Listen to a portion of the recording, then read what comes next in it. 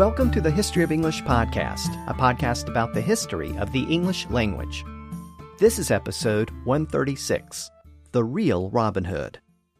In this episode, we're going to look at the legend of Robin Hood and the oldest ballads that survive to tell the story of the famous outlaw. Those ballads were written down in the mid-1400s, but Robin Hood was already a well-known figure by then. There are passing references to Robin Hood extending all the way back to the 1300s, and some scholars believe that the legend goes back even further than that. But in the mid-1400s, the ballads and stories were finally preserved in writing for the first time. So this time, we'll explore this early medieval version of Robin Hood, and we'll examine those earliest ballads. We'll also look at the language of the poems, which includes evidence pointing to the early stages of the Great Vowel Shift. So we have a lot to cover. But before we begin, let me remind you that the website for the podcast is historyofenglishpodcast.com. And you can sign up to support the podcast and get bonus episodes and transcripts at patreon.com/historyoфenglish. And a quick note about those transcripts. I started posting a transcript of each new episode at Patreon shortly after I set up the Patreon feature a few years ago. So those transcripts go back to around episode 85. And for a while, I've been including citations to sources in those transcripts. Within an actual episode, it interrupts the narrative to constantly stop and mention a source. So I've just started putting those citations in the transcripts. And I mention that in case you want to access those citations for any reason. I also wanted to mention that the Intelligent Speech Conference is going to be held online this year. It'll be held in late June, and the theme of the conference is Hidden Voices, and I'm going to be giving a couple of presentations about the Indo-Europeans. A lot of other podcasters will also be presenting topics related to their podcasts, so if you're interested, go to intelligentspeechconference.com for more information.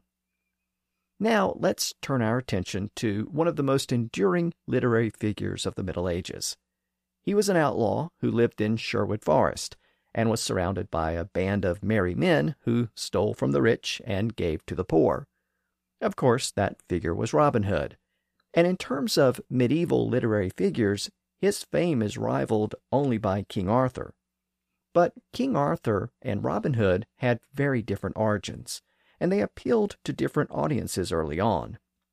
Arthur was a legendary king whose story evolved out of Welsh, Latin, and French before it was ever recorded in English.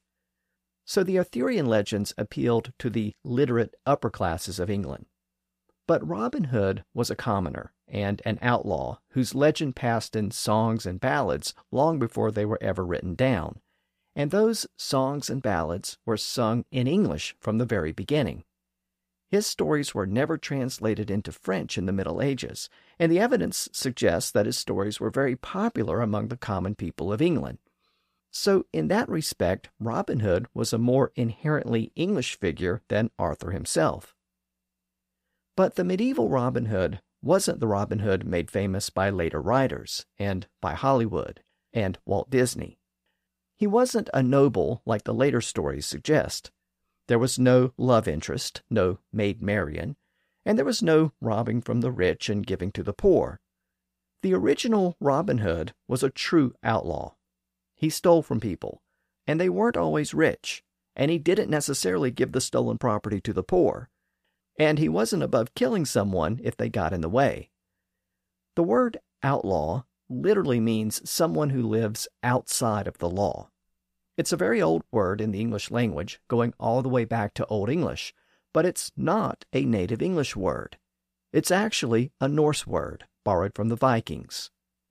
Outlaws were people who had been banished from society, either because they were convicted criminals or because they were accused of a crime and didn't show up to answer the charges. Since outlaws lived outside of the law and outside of the protections of the law, they could be killed on the spot if they were captured. So that meant they had to go into hiding, and in medieval England, that usually meant they headed to the forest. In the Middle Ages, England had much more forest land than it has today.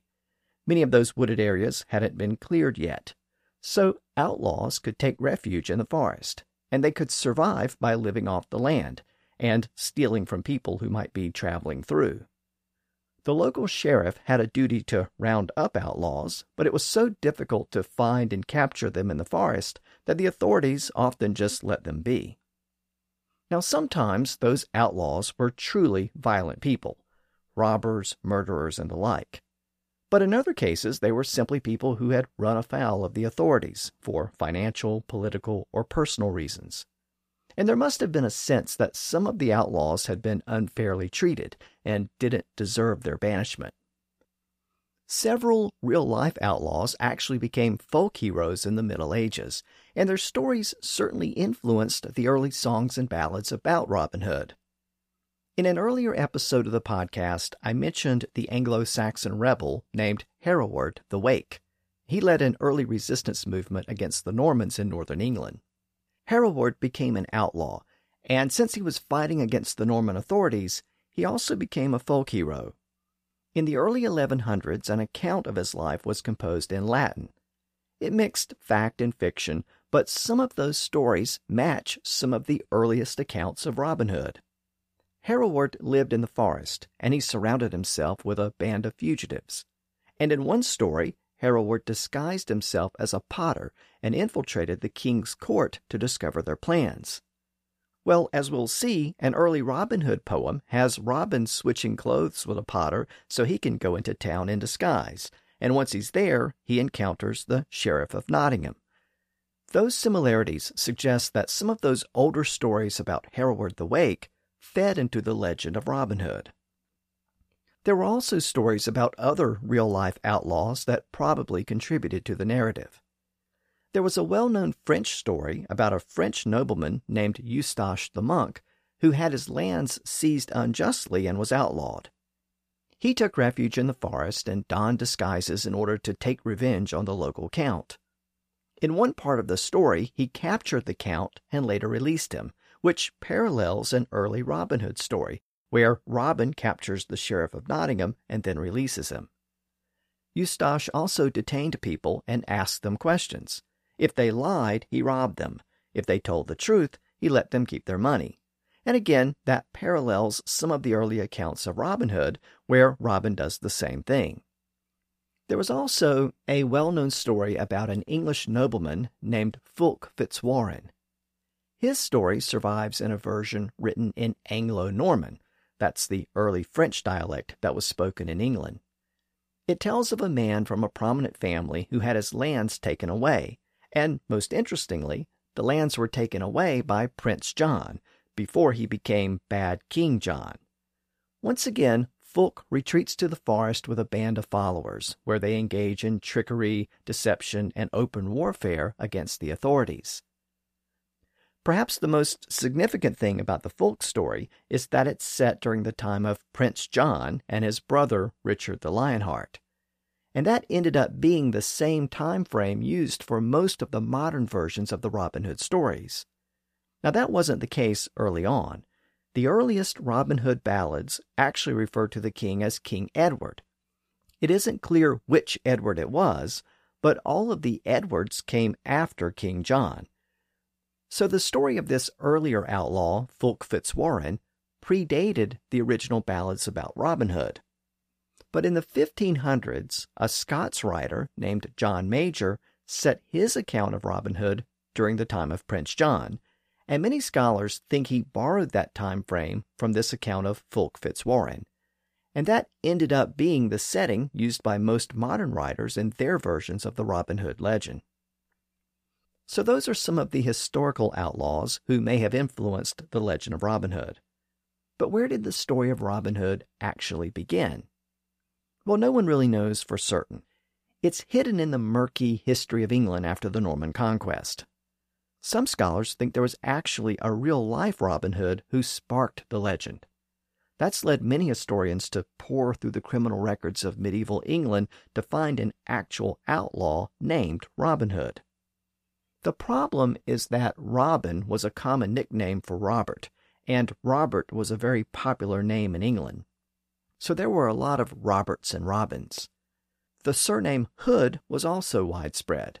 So the records have revealed a lot of suspects and criminals with the name Robin Hood, Robin Hood, Robert Hood, or something similar. Most of them were charged with minor crimes, but one of them is actually listed as an outlaw. His name was Robert Hood, and he lived in Yorkshire in the early 1200s. He incurred a large debt and then failed to appear when he was called to answer for it. He was then declared an outlaw, and he avoided the authorities for several years. In 1 year, he was listed in the criminal records as Hob Hood. Hob and Bob were both nicknames for Robert, so Hob Hood literally meant Rob Hood, or Robert Hood, or Robin Hood. So, was this the original Robin Hood? Well, he was a Robin Hood, but there's nothing specific to connect him to the later stories. The same is true for the other criminals that bear the same name or a similar name. It's intriguing, though, that records from the 1200s and 1300s also reveal several criminals that bear the surname Robin Hood. So these are not people with the first name Robert or Robin and the last name Hood. These are people that have distinct first names, like William or John, and they have Robin Hood as a surname. Since surnames during that period were often descriptive or occupational, the surname Robin Hood implies that the person had some characteristic that reminded people of the legendary outlaw. So maybe the person was a thief or a criminal or a trickster. Again, some scholars think the existence of that surname implies that Robin Hood was a well-known character or figure in England by that point in the 1200s and 1300s. The first known person with that surname, a William Robe Hood, is identified as a robber in 2 different sets of government records, one from the year 1261 and another from the following year. In the first record, he's identified by reference to his father. He's listed as William, son of Robert Lefebvre. But in the second record, a year later, he's listed as a fugitive, and he's identified as William Robe Hood. It appears that a scribe who was responsible for keeping the records gave William the surname Robe Hood to reflect his fugitive status, and that implies that the legend of Robin Hood was in place by that point in the mid-1200s. Historians have also discovered references to at least 7 other people with the same or similar surname in the late 1200s, and 5 of them were connected to criminal activities, including murder and robbery.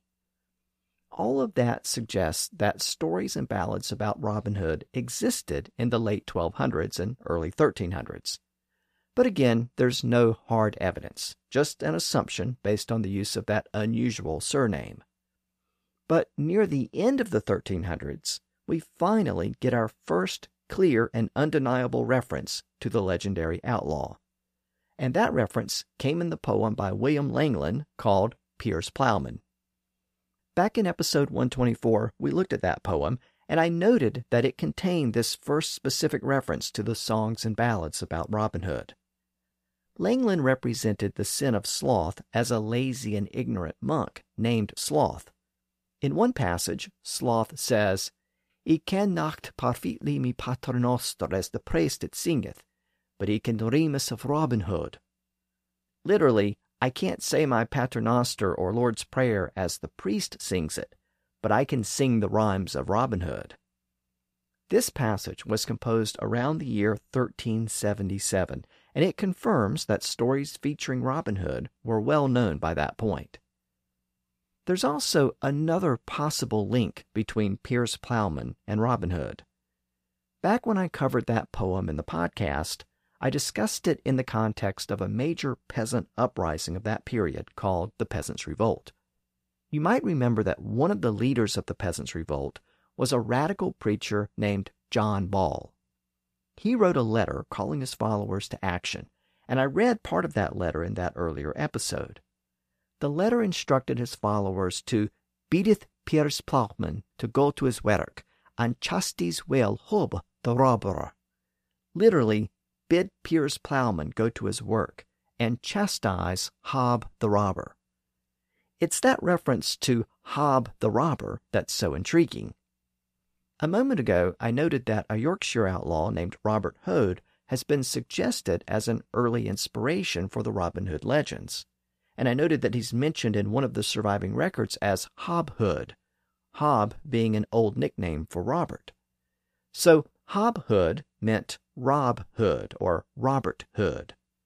Well, here we have the radical priest John Ball making reference to Hob the robber, literally Rob or Robert the robber.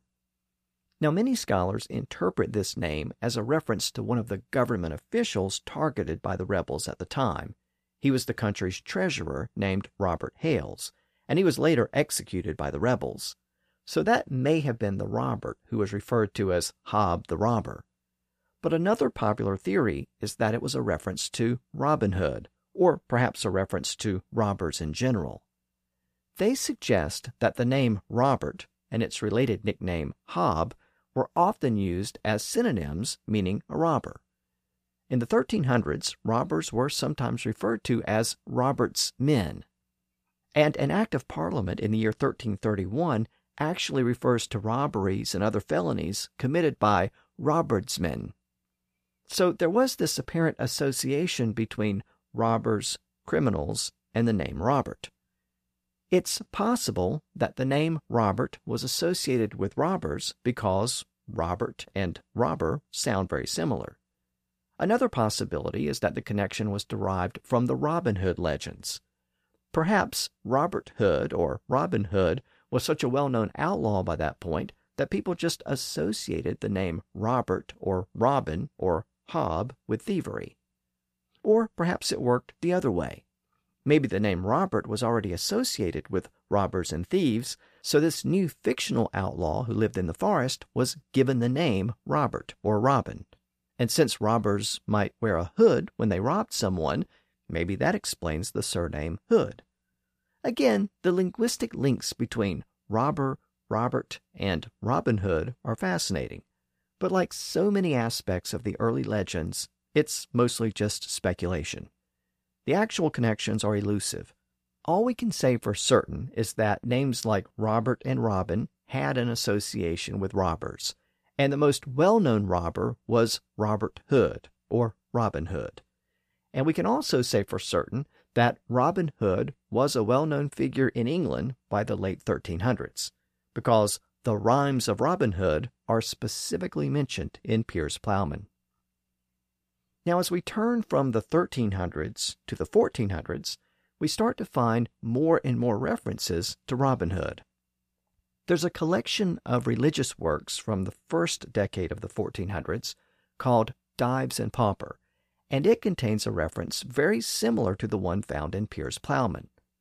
A poor preacher speaks about people who prefer to hear a tale about Robin Hood than to hear Mass. In the actual wording of the text, he refers to those who "gaan lever to hear a tale or a song of Robin Hood or of some ribaldry than to hear Massa or Matines." Literally, those who prefer to hear a tale or song of Robin Hood or of some such ribaldry than to hear Mass or the Matins. Around the same time as that passage, in the first decade or so of the 1400s, a short verse was scribbled in a manuscript at Lincoln Cathedral. Here's the passage in modern English. "Robin Hood in Sherwood stood, hooded and hatted and hosed and shod. 24 arrows he bore in his hands." Now here's the same passage in the original Middle English. "Robin Hood in Sherwood stood, hooded and hatted and hosed and shod. 24 arrows he bore in his hands." Notice that the passage uses the word shod, which meant shoed or wearing shoes. It was derived from the word shoe, and it gave us the word slipshod, which originally referred to someone wearing slippers or very loose shoes. That led to a sense of something slippery or loose or untidy, and from there we got the modern sense of slipshod as something careless or shabby. But it all goes back to that earlier sense of the word shod as shoed or wearing shoes. And here we're told that Robin Hood was hooded, hatted, hosed, and shod or shoed in the early 1400s. A decade or so later, we find another reference to Robin Hood in a chronicle composed in Scotland. The author was a Scotsman named Andrew Wyntoun, and his historical chronicle appeared in the year 1420. It was a yearly chronicle, and for the years 1283 to 1285, he included the following entry, first in modern English and then in the original Middle English. Little John and Robert Hood, as forest outlaws, were commended good. In Inglewood and Barnesdale, all this time they practiced their trade. Little John and Robert Hood, Wythman were commended good. In Inglewood and Barnesdale, they always sit all this time dar Torval. So here we have a chronicle in Scotland referring to the legends of Robin Hood. And interestingly, it refers to Little John and Robert Hood. Little John was a major character in the stories from the very beginning, and here we see that he was closely associated with Robin Hood even before we have a surviving Robin Hood text. And note that the chronicle refers to Little John and Robin Hood as waithmen, which meant men who lie in wait, so it was a common term for outlaws or bandits. And the passage says that they were commended good, literally commended good, but it meant highly regarded or well-renowned or well-praised. So that implies that they were considered folk heroes even though they were robbers. The passage also says that they lived in Inglewood and Barnesdale, which was Inglewood in the far north of England, and Barnesdale, which was a wooded area in north-central England located directly north of Sherwood Forest. This points to another important aspect of the early Robin Hood tales. They weren't always set in Sherwood Forest. Many of the early stories specifically mention Barnesdale or Barnesdale Forest. Now, Barnesdale, north of Sherwood, wasn't actually a royal forest, and the wooded area was so sparse that it never really attracted bandits. So modern scholars aren't entirely sure why it was mentioned in so many of the early references.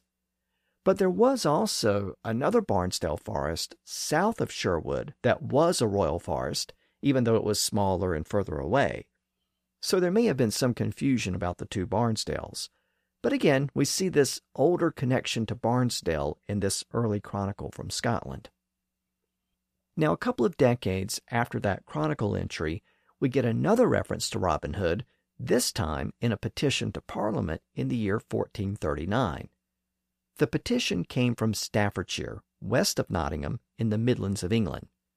A man named Piers Venables helped a prisoner to escape from jail, and together they both escaped into the forest.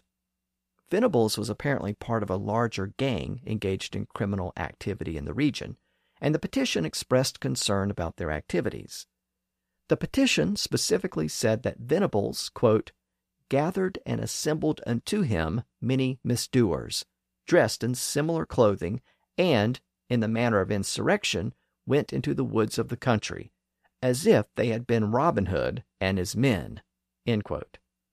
In the original Middle English, it says that he gathered and assembled unto him many misdoers, baying of his clothing, and in manner of insurrection, went into the waters in that country, like as it had been Robin Hood and his men. So, by this point, even petitions to Parliament were making reference to Robin Hood. In the following decade, in the 1440s, we get another historical chronicle out of Scotland. This time, it was composed by a man named Walter Bower. The manuscript was really an expansion of an earlier chronicle, and Bower's updated version contains annual entries.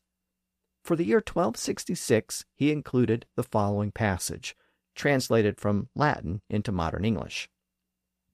Then arose the famous murderer or cutthroat, Robert Hood, as well as Little John, together with their accomplices from among the dispossessed, whom the foolish populace are so inordinately fond of celebrating both in tragedy and comedy, and about whom they are delighted to hear the jesters and minstrels sing about above all other ballads. End quote. So here we get confirmation that these stories were being passed along in the form of ballads and songs. In other words, they were being spread in the oral tradition. Also, note that Bower is much more critical than his fellow Scots historian Andrew Wintoun, who wrote his chronicle a couple of decades earlier. Wintoun had described Robin Hood and Little John as waithmen, or men lying in wait, but Bower described Robin Hood with the Latin word sicarius, which meant cutthroat or murderer. And whereas Wintoun said that Robin Hood and Little John were held in high regard by the people, Bower said that the ballads were sung to a foolish audience who were inordinately fond of celebrating the outlaws. So we get a sense that some people, like Bower, didn't understand the fascination with robbers and murderers. Bower followed the entry I just read with a short anecdote in which he described Robin Hood celebrating Mass in the forest while being pursued by the Viscount or sheriff. Rather than fleeing, Robin Hood remains and finishes Mass before attacking his pursuers. Much like Wintoun a couple of decades earlier, Bower places these events in Barnesdale, not Sherwood Forest. So we see that Barnesdale features strongly in these early stories, especially the versions that came from Scotland. And note that both of those Scots writers placed Robin Hood in the mid to late 1200s, not the late 1100s during the time of Prince John and Richard the Lionheart. So the time frame hadn't been moved back to that earlier century yet. Now, around the same time that Bower's chronicle was released in the 1440s, there was a small uprising against a local nobleman in Norfolk in the east of England. According to reports from the year 1441, a group of laborers blocked the streets of one town and chanted, "We are Robin Hood's men, war, war, war." And that takes us to the current point in our overall story of English in the mid-1400s. By this point, we've seen that there were several manuscripts that made reference to Robin Hood and his band of outlaws, but we haven't encountered any actual ballads or tales. But that finally changed around the year 1450. That was the same general time period when Gutenberg was inventing his printing press in Germany and the 100 Years' War was coming to an end in France. And around that time, the oldest surviving Robin Hood ballad was written down and preserved for history. It's called Robin Hood and the Monk, and it's found in a manuscript that's been dated to the mid-1400s. It survives in the form of a relatively short poem, about 350 lines long.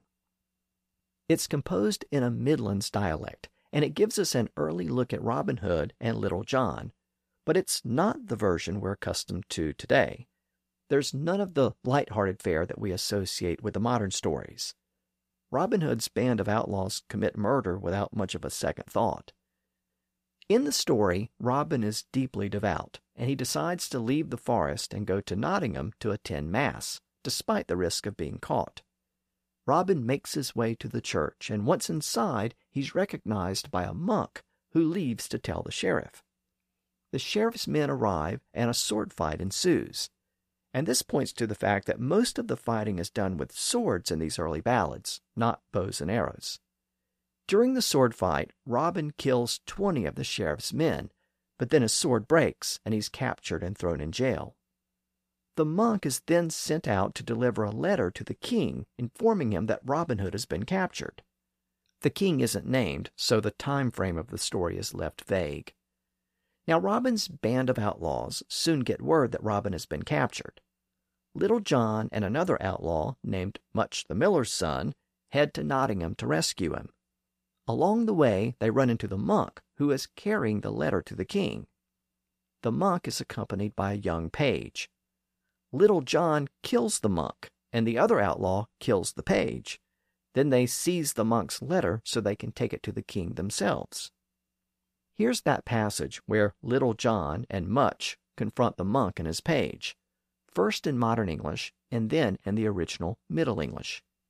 It begins with Little John addressing the monk about Robin Hood.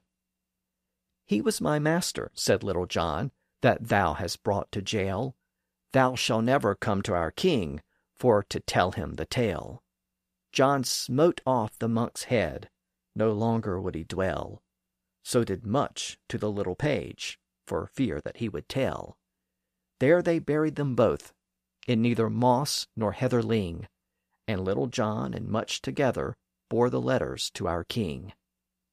Now in the original Middle English.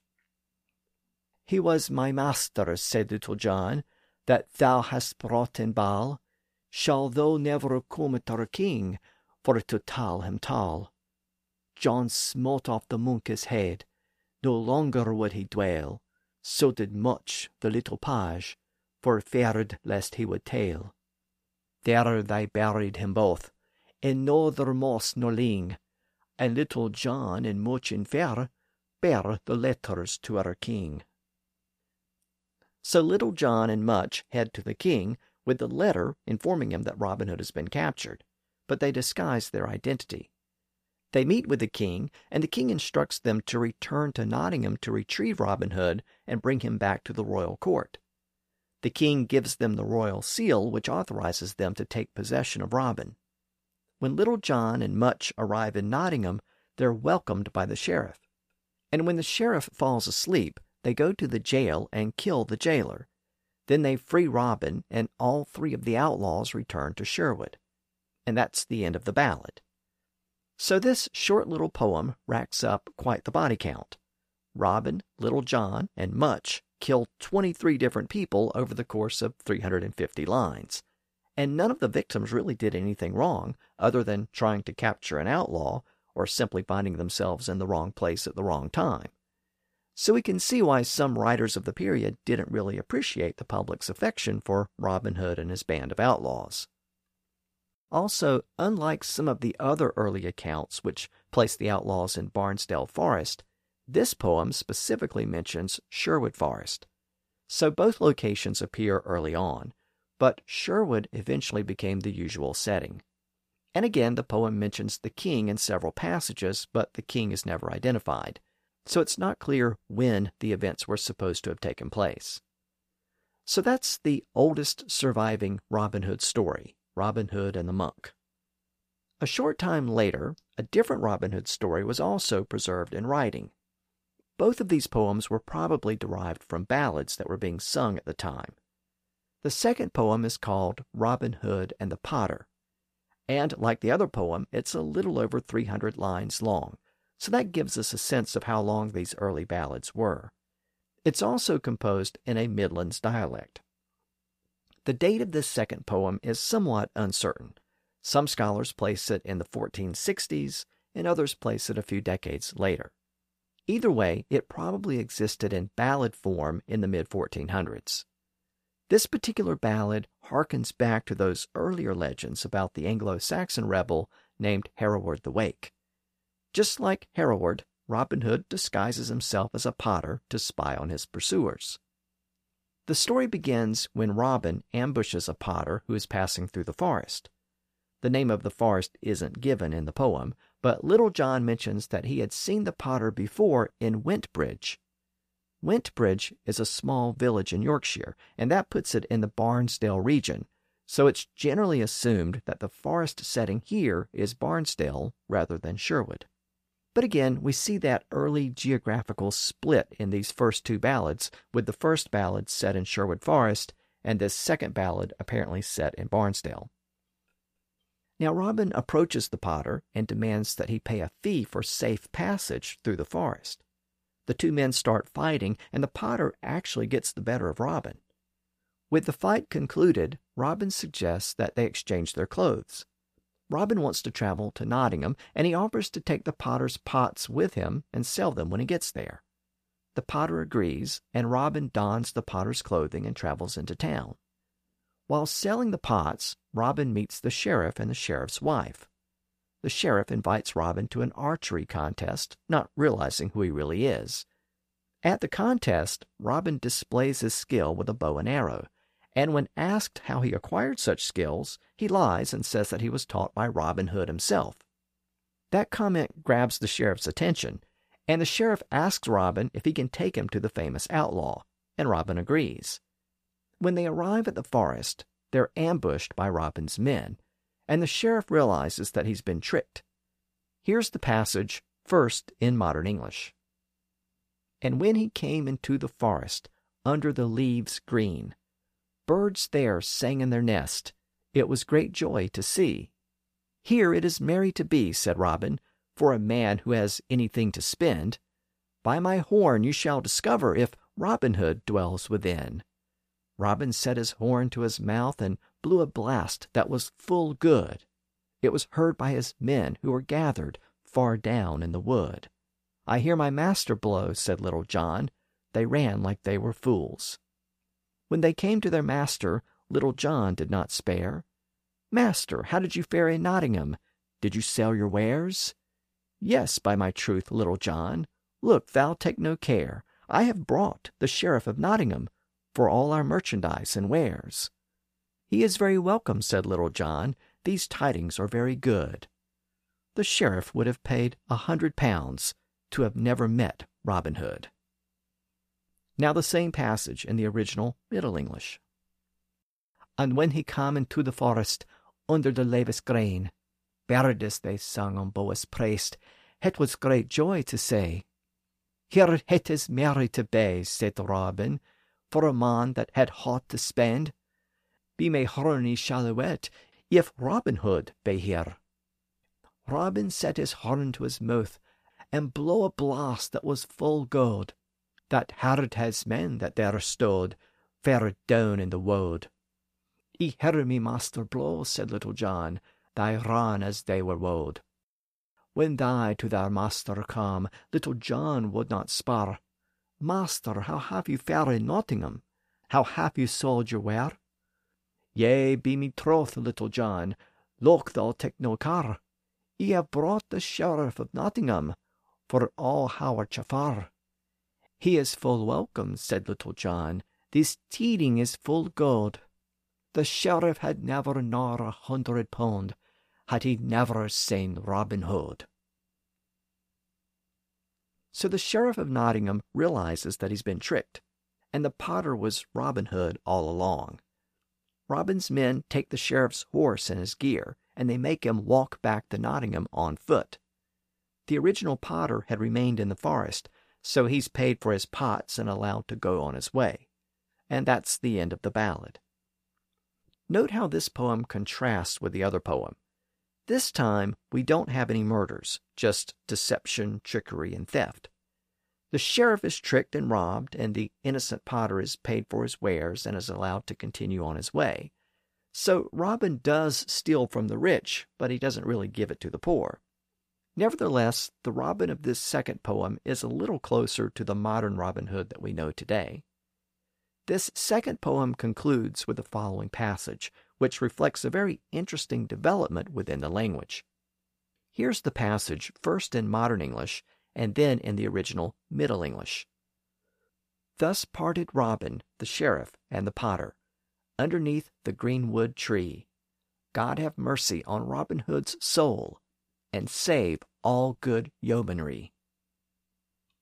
Thus parted Robin, the sheriff, and the potter, underneath the greenwood tree. God have mercy on Robin Hood's soul, and save all good yeomanry. So that final passage concludes with the request to save all good yeomanry. We're told through all of these early poems that Robin Hood is a yeoman.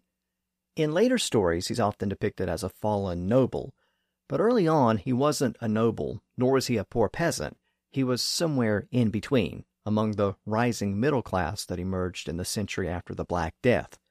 And this particular poem concludes with a specific reference to Robin's status as a yeoman.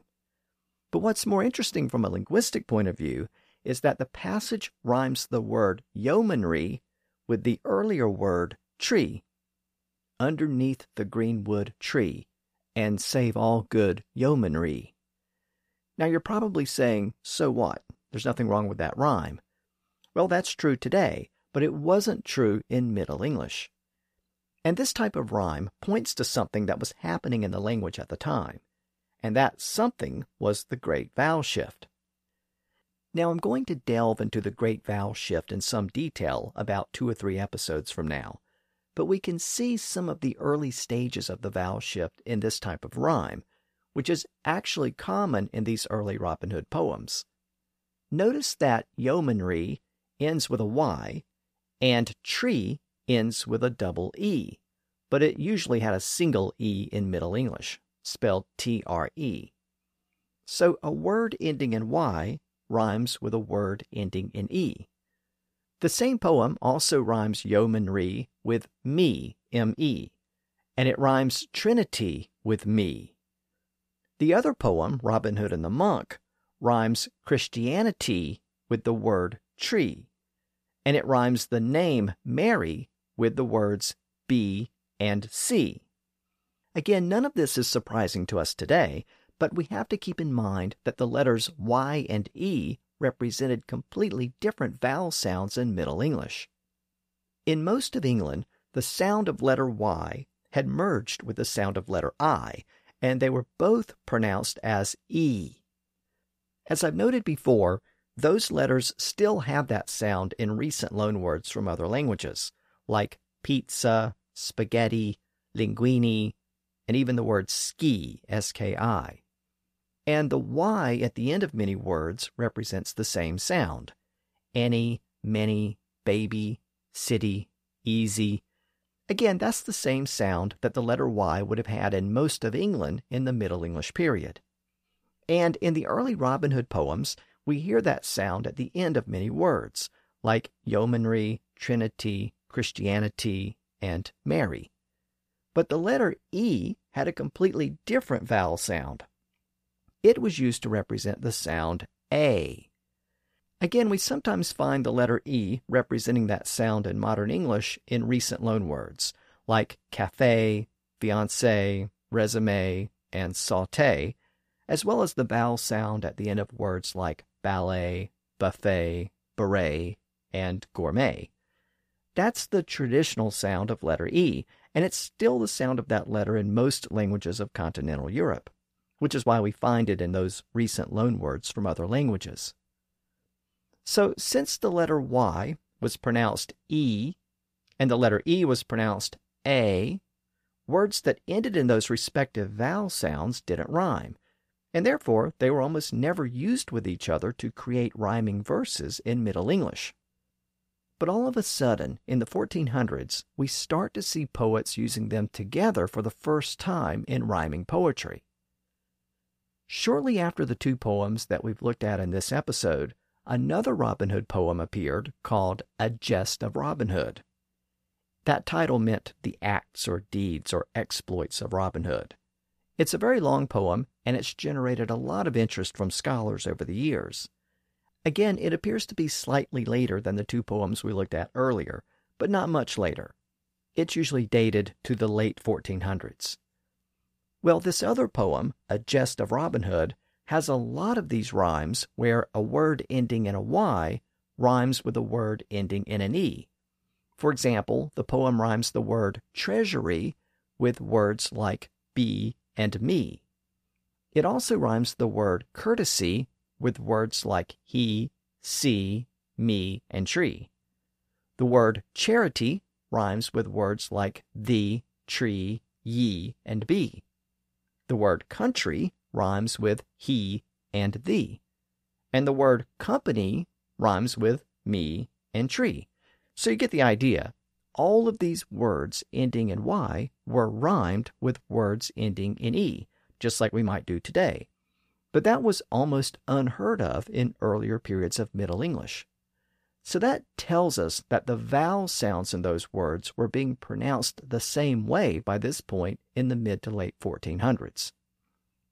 Now, there's also something interesting about all of the examples I just gave.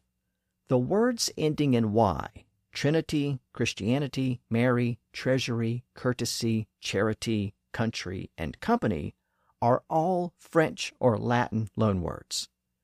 The word yeoman is a native English word, but yeomanry uses a French suffix, ry. Meanwhile, all of the words ending in E are native English words: be, me, see, tree, he, ye, and thee. And that distinction helps to explain what happened to cause those vowel sounds to merge together during the Great Vowel Shift. First, let's consider those short little native English words like be, me, see, tree, and he. They're all spelled with an E, and they were spelled with an E in Middle English. But remember that E was pronounced A in Old and Middle English. So those words were originally pronounced bay, may, say, tray, and hay. Now let's focus on that A sound. It's pronounced in the front part of the mouth. You can try it yourself. As you can tell, it's right up front, but there is a vowel sound that's pronounced slightly higher in the mouth, and that's the E sound. If you say A and then E, you can feel how the sound moves slightly higher. Well, that's what happened to most of the long vowel sounds during the Great Vowel Shift. They moved slightly higher in the mouth. So words that had been pronounced with an A sound started to be pronounced with an E sound. The vowel was slightly raised, but the spelling didn't really change. The letter E was retained. So B-E, pronounced bay, became B. And M-E, pronounced may, became me. And S-E, or S-E-E, pronounced say, became C. You get the idea. And that's how the letter E came to represent the E sound in modern English. In fact, that's why we call it the letter E in English, because that's the long vowel sound that it represents today. That's one of the basic sound changes of the Great Vowel Shift. But there's one important caveat here. There were already a lot of words with a vowel sound that was pronounced as E. As I noted earlier, that E vowel sound was traditionally represented with the letters I or Y. Again, we have lots of modern loanwords that still work the same way, like pizza and ski. But now people were starting to raise that lower A sound up to E. So did all of those vowels just crash together? Well, no. Remember, the Great Vowel Shift was like a game of musical chairs. All the long vowel sounds shifted around. So at the same time that people were raising A up to E, they were also shifting E as well. So all of those words that had an E sound now were getting a new sound. But people couldn't raise E up any higher. Phonetically, that's as high as you can go in the front of the mouth. So they shifted that sound back towards the center of the mouth, and it became a diphthong, initially pronounced A, and over time it shifted back even further and became I. And that's how the letter I came to represent the I sound in modern English. And that's why we call it the letter I in English, because that's the long vowel sound that it represents today. So these two vowel changes go together, and many linguists think that that high E sound shifted first, from E at the top of the mouth back to I. I actually discussed that shift back in the episode about Sir Gawain and the Green Knight, because there's evidence of that shift in that poem. Then next, the A sound shifted up to fill the gap that was left behind. As a result, A shifted up to E, and E shifted back to I. Thus, the word spelled B-E went from bay up to B, and the word spelled B-Y went from B back to modern by. That's why all of those words remained distinct from each other, even though the vowel sounds were shifting around. So I know that's a lot, and it explains a lot.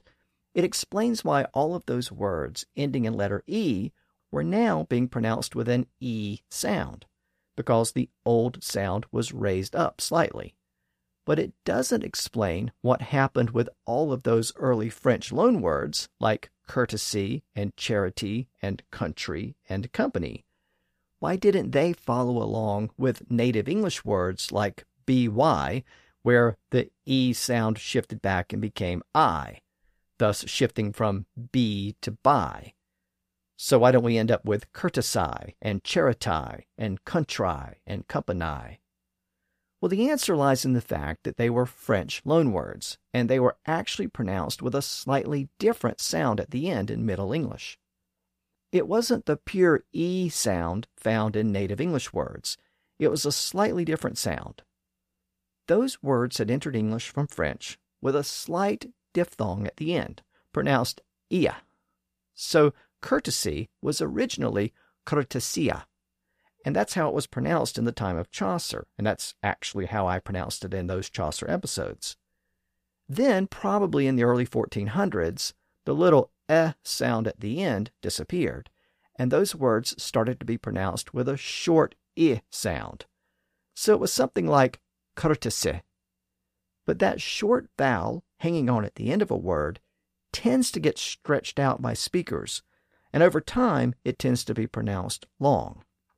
So I became E, and that's how we went from courtesia to courtesy to courtesy. That process affected all of those early French loanwords. So at the same time that the vowel sound in words like bay, may, and tray were being raised up to be, me, and tree, a completely separate process was at work on those French loanwords.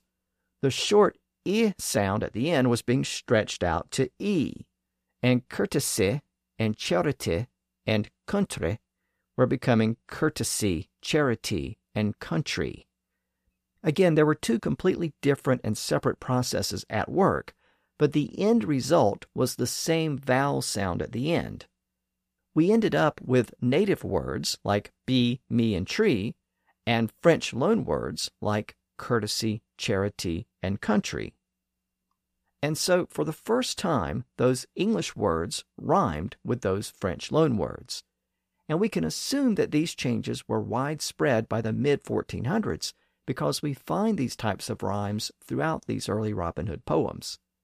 We find 3 or 4 examples in each of the 2 earliest Robin Hood poems, and then in the slightly later Jest of Robin Hood, we find over 30 examples.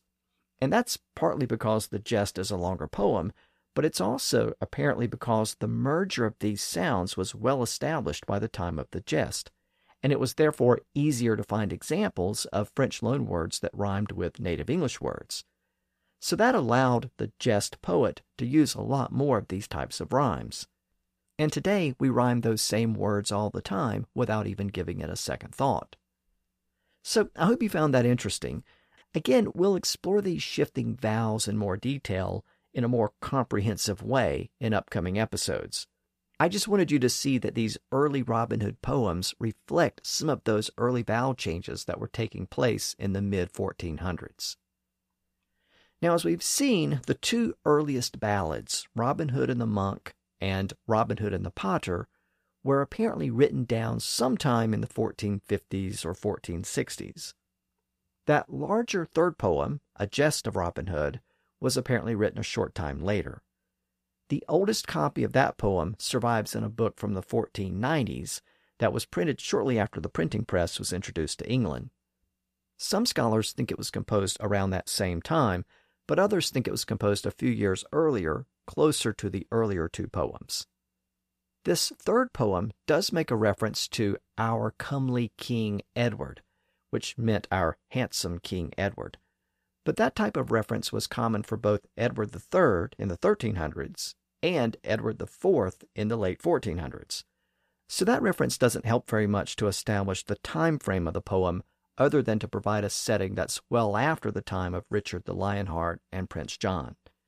So again, we see that these earliest Robin Hood stories were set a little bit closer to the time they were composed, and modern versions have pushed the setting back to the 1100s. Also, as we've seen, the original Robin Hood was a rougher character, a yeoman, not a noble, more likely to fight with a sword than a bow. It also isn't clear how or why Robin became an outlaw in these early ballads. He and his merry men were much more willing to kill people than in modern versions, and they robbed from the rich, but they didn't necessarily give to the poor. Also, as I've noted, the early ballads aren't clear about the location of the forest where the outlaws live. Some refer to Barnesdale, and others refer to Sherwood, which were neighboring but distinct locations. Of course, Sherwood Forest emerged as the preferred setting over time.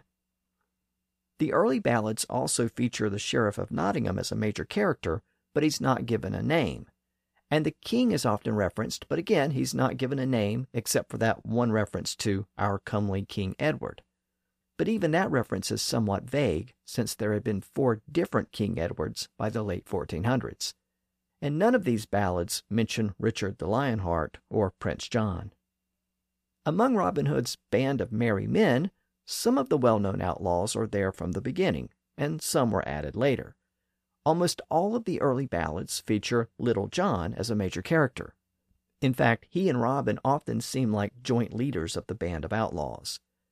The outlaws also include Much the Miller's Son and Will Scarlet, even though Will Scarlet's name varies quite a bit in the early ballads. Friar Tuck also appears in the late 1400s, but he doesn't really emerge as a major character until the following century. It's possible that Friar Tuck came out of a separate outlaw tradition. There are surviving records from Sussex in the early 1400s that show that local authorities were pursuing an unknown forest outlaw who was calling himself Friar Tuck. 2 royal writs were issued for the man in the year 1417, and they both state that he had assumed the name Friar Tuck, and the name was widely known in common parlance. The man was later identified as a former chaplain named Robert Stafford, but the fact that he was using the name Friar Tuck as an alias indicates that it was a common name for an outlaw at the time. But none of these early Robin Hood ballads that we've examined mention a Friar Tuck. However, there is a short fragment from a play about Robin Hood that's been dated to around the year 1475. Again, all that survived is the short fragment, but it is contemporary with the other ballads that we've examined, and it does refer to a Friar Tuck, who is among the band of merry men who try to rescue Robin from jail after he's captured by the Sheriff of Nottingham. So Friar Tuck was apparently added to the Robin Hood legend around that time, even though he may have originated as part of a separate outlaw legend. The fact that he first appears in a fragment of a play is notable because plays featuring Robin Hood were very common in the 1400s and 1500s. They were usually a part of seasonal festivals like the May Games, which also featured pageants and parades. During those celebrations, people would dress up like Robin Hood and the other characters and act out the stories. Friar Tuck became a common character in the plays presented at those seasonal festivals, and by the 1600s he was a regular part of Robin's band of outlaws. The same thing basically happened with Maid Marian. Robin didn't have a love interest in the early ballads, but the springtime festivals introduced her to the legend, and she became a part of the regular cast of characters. It appears that she was adopted from a popular French story called Robin and Marian, but the Robin in that story wasn't Robin Hood. He was a completely different Robin. Nevertheless, it appears that some people in England couldn't help but make the connection with Robin Hood, and over time she emerged as Robin Hood's companion in the English plays and stories. In those springtime festivals, Maid Marian and Robin often presided over the games, with Marian serving as the Queen of May and Robin serving as the king. Those festivals and plays and dances are also notable for another reason. As I noted, people dressed up like Robin Hood and Maid Marian and Little John and the other characters in the Robin Hood stories. And in the plays, it was common for someone to don a horse costume to play the part of a horse. It was a wicker costume in the shape of a horse that hung from a person's shoulders and was worn around the waist. As the person walked around, it looked like he or she was riding a horse. And that horse costume, or the person wearing that horse costume, became known as a hobby horse. And that term hobby horse was then extended to the child's toy that consisted of a stick with a horse's head on the end. Small children would pretend to ride that toy hobby horse in the same way that performers pretended to ride a horse while wearing the hobby horse costume in those springtime plays. The use of the term hobby horse for both the costume and the child's toy are both documented in the 1500s. In later centuries, toy makers made small wooden horses that children could pretend to ride, and that gave us the more modern sense of the term hobby horse. Now, children loved their hobby horses. They spent a lot of their free time pretending to ride them. It was a favorite pastime, And in the 1800s, the term hobby horse was extended to any favorite pastime or pursuit, whether done by children or adults. And a short time later, the horse part was dropped from the term hobby horse when used to refer to a favorite pastime. And that left us with the word hobby.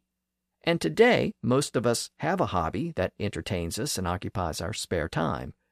So that word hobby is actually derived from the term hobby horse, and hobby horse is a term that originated during the popular festivals and plays held in the late Middle Ages that featured characters from the Robin Hood stories. But why was that horse costume and that child's toy called a hobby horse? Where did the word hobby come from? Well, earlier in the episode, I noted that there was an early Yorkshire outlaw named Robert Hood, and he was sometimes referred to as Hob Hood. And the radical preacher John Ball urged the peasants of England to chastise Hob the robber. And the word hob itself was sometimes used to mean a robber or a bandit. Well, believe it or not, those uses of the word hob have the same root as the word hobby in hobby horse and in your favorite hobby, which you do in your spare time. They're all derived from the name Robert or Robin. As I noted earlier in the episode, the name Robert had a lot of variations. Robin was a variation, and it was often shortened to just Rob. And then other names that rhymed with Rob were coined as nicknames. Those nicknames included Bob and Bobby, which we still use today. Other rhyming names included Hob and Hobby. All of these variations acquired an association with robbers in the Middle Ages, as I noted earlier, and that association may or may not have had a connection to Robin Hood. But for some unknown reason, some of the nicknames for Robert also became associated with horses. It may have been peasants who started the practice, but it became more and more common over time.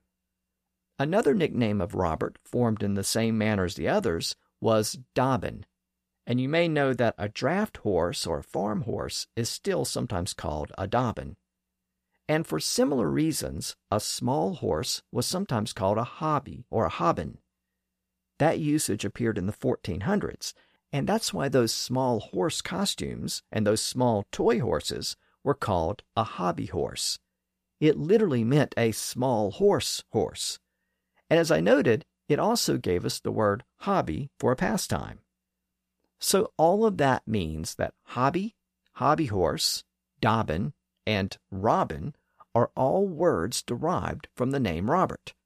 And thanks to those springtime festivals, hobby horses and hobbies have a direct historical connection to the legend of Robin Hood. Next time, we're going to move our story forward to the second half of the 1400s.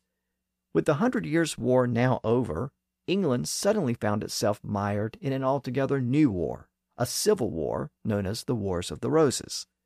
So next time, we'll explore that fascinating civil war, and we'll see how it impacted the English language. Until then, thanks for listening to the History of English podcast.